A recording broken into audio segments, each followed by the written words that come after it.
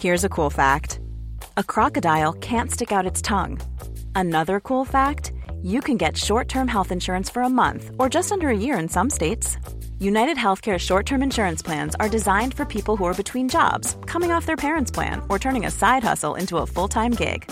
Underwritten by Golden Rule Insurance Company, they offer flexible, budget-friendly coverage with access to a nationwide network of doctors and hospitals. Get more cool facts about United Healthcare short-term plans at uh1.com. Ryan Reynolds here from Mint Mobile. With the price of just about everything going up during inflation, we thought we'd bring our prices down. So to help us, we brought in a reverse auctioneer, which is apparently a thing.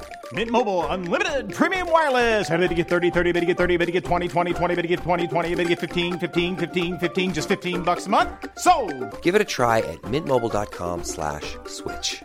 $45 up front for 3 months plus taxes and fees. Promo rate for new customers for limited time. Unlimited more than 40 gigabytes per month. Slows full terms at mintmobile.com.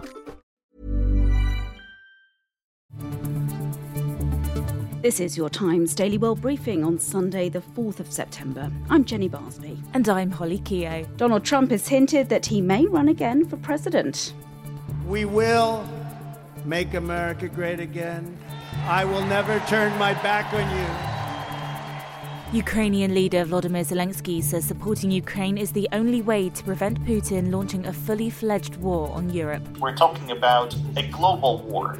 So in today's situation, the resistance, the resilience of Ukraine, it's important for the world. The Times Daily World Briefing. Donald Trump has hinted that he may run again for president in 2 years' time. The former president was on the campaign trail, and his successor's home state of Pennsylvania is his first rally since the FBI raid on his Florida home carried out on the 8th of August as part of an investigation into whether he took classified records from the White House. The shameful raid and break-in of my home, Mar-a-Lago, was a travesty of justice that made a mockery of America's laws, traditions, and principles before the entire world. The entire world was watching, and they're shocked. They're shocked.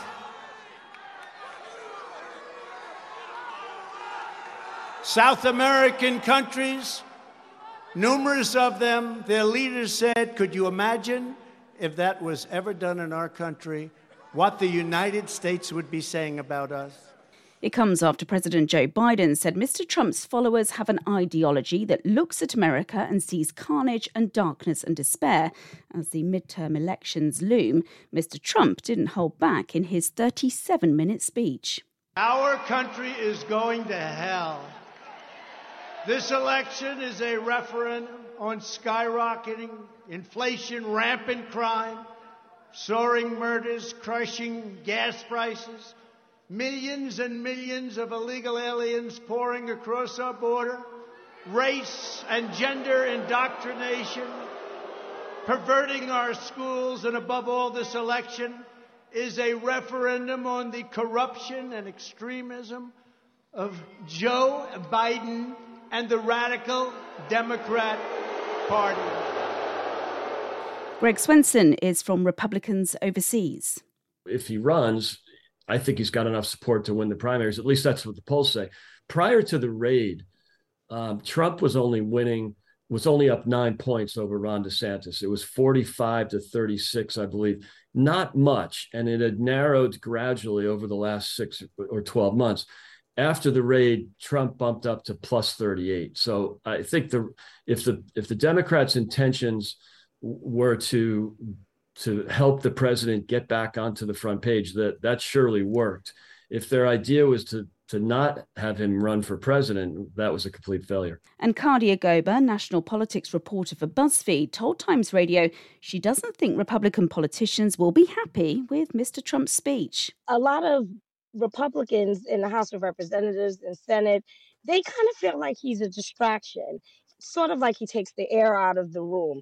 Him pitching candidates against some of the more favorable ones from members in his party, and supporting certain candidates because he's aligned with them when he's not even the president. But there is no doubt Trump is the leader of the Republican Party, but there is some fatigue, and there are some people that see better prospects out there, like Ron DeSantis. It'll be interesting to see if they actually run, though, against him if and when he does announce.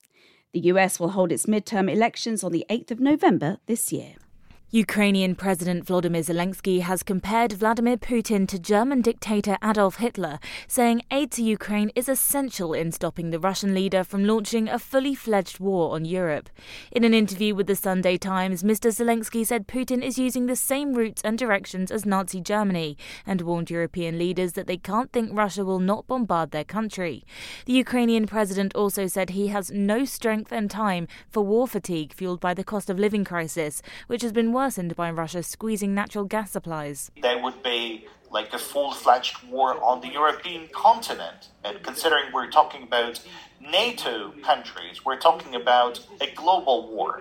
So in today's situation, the resistance, the resilience of Ukraine, it's important for the world. You can't compare that with the energy crisis in the world, with this deficit, with this blackmail of Russia.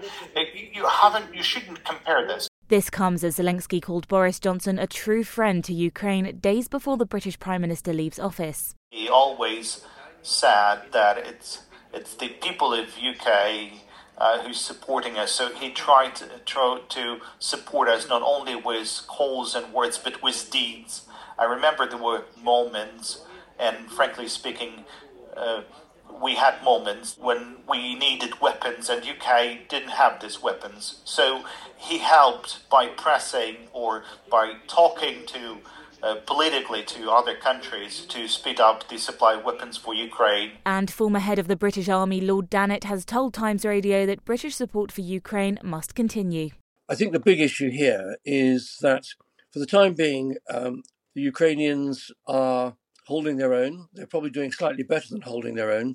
But what's really, really critical is that our new Prime Minister works really hard with other European colleagues and critically with the Americans to make sure that the solidarity of the West, the solidarity of NATO remains absolutely locked tight. On the way, NASA calls off the second Artemis launch attempt and Barack Obama wins his first Emmy.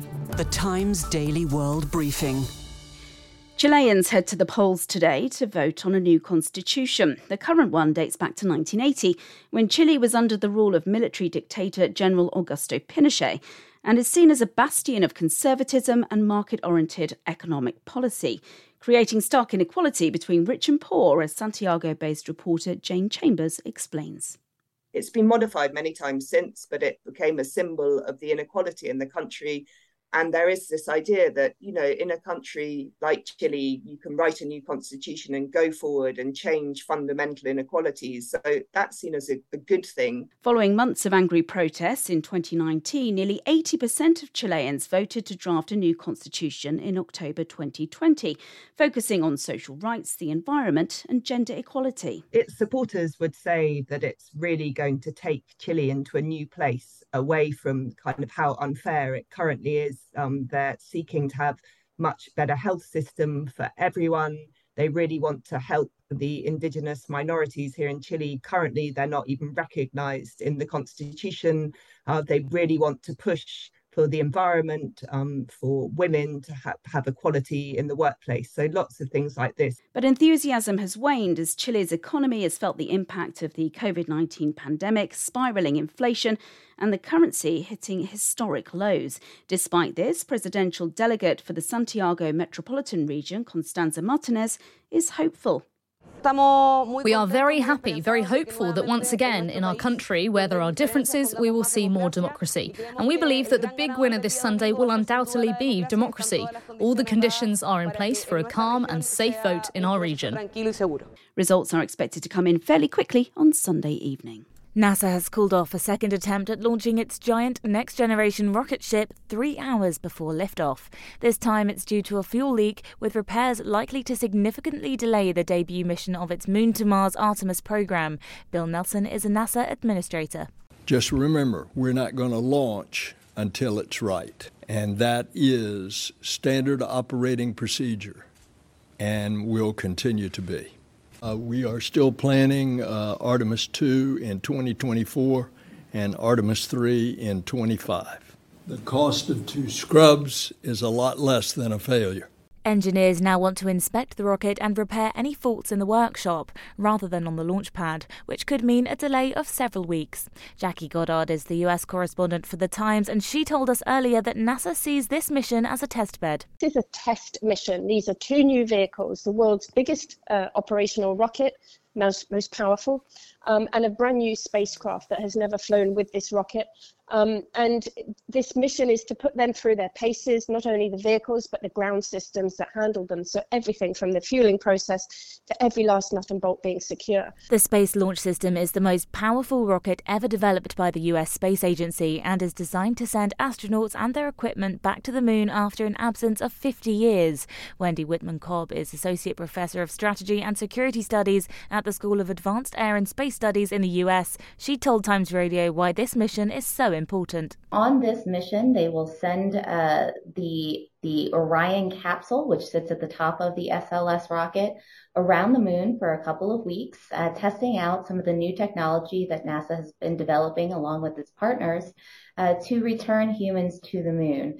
And after a couple of weeks, the rocket would then restart its engines, send Orion back to Earth, and ultimately see the capsule land in the ocean for recovery.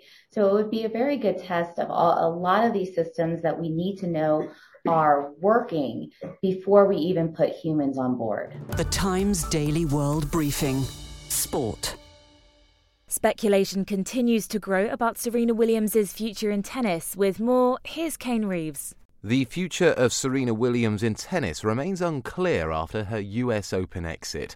Williams says she's evolving away from tennis, but refused to use the word retirement. Asked if she would reconsider leaving the court after her performances in New York, Williams said, "I don't think so, but you never know." The tributes flooded in from far beyond the tennis sphere, with former United States First Lady Michelle Obama saying how lucky we were to be able to watch a young girl from Compton grow up to become one of the greatest athletes of all time. If it is the end of Williams' 27-year professional career, she can boast 23 major singles wins. The Times Daily World Briefing. Entertainment. Barack Obama has won his first Emmy. The former US president was awarded Best Narrator for his work on the 5-part Netflix documentary series Our Great National Parks. The shows feature some of the world's most spectacular national parks, including Chilean Patagonia, Australia's Great Barrier Reef, and Monterey Bay National Marine Aquarium in California. Barack Obama has already won a Grammy for his audiobook reading of 2 of his memoirs, which means he's now halfway to becoming an EGOT, winner of an Emmy, a Grammy, an Oscar and a Tony. Only 17 people have won all 4 awards to date. Also winning an Emmy on Saturday was the late Chadwick Boseman, who was awarded Outstanding Character Voiceover for the Disney Plus and Marvel Studios animated show What If? And finally, losing an art competition to a talented artist is one thing, but how would you feel losing to an artificial intelligence system?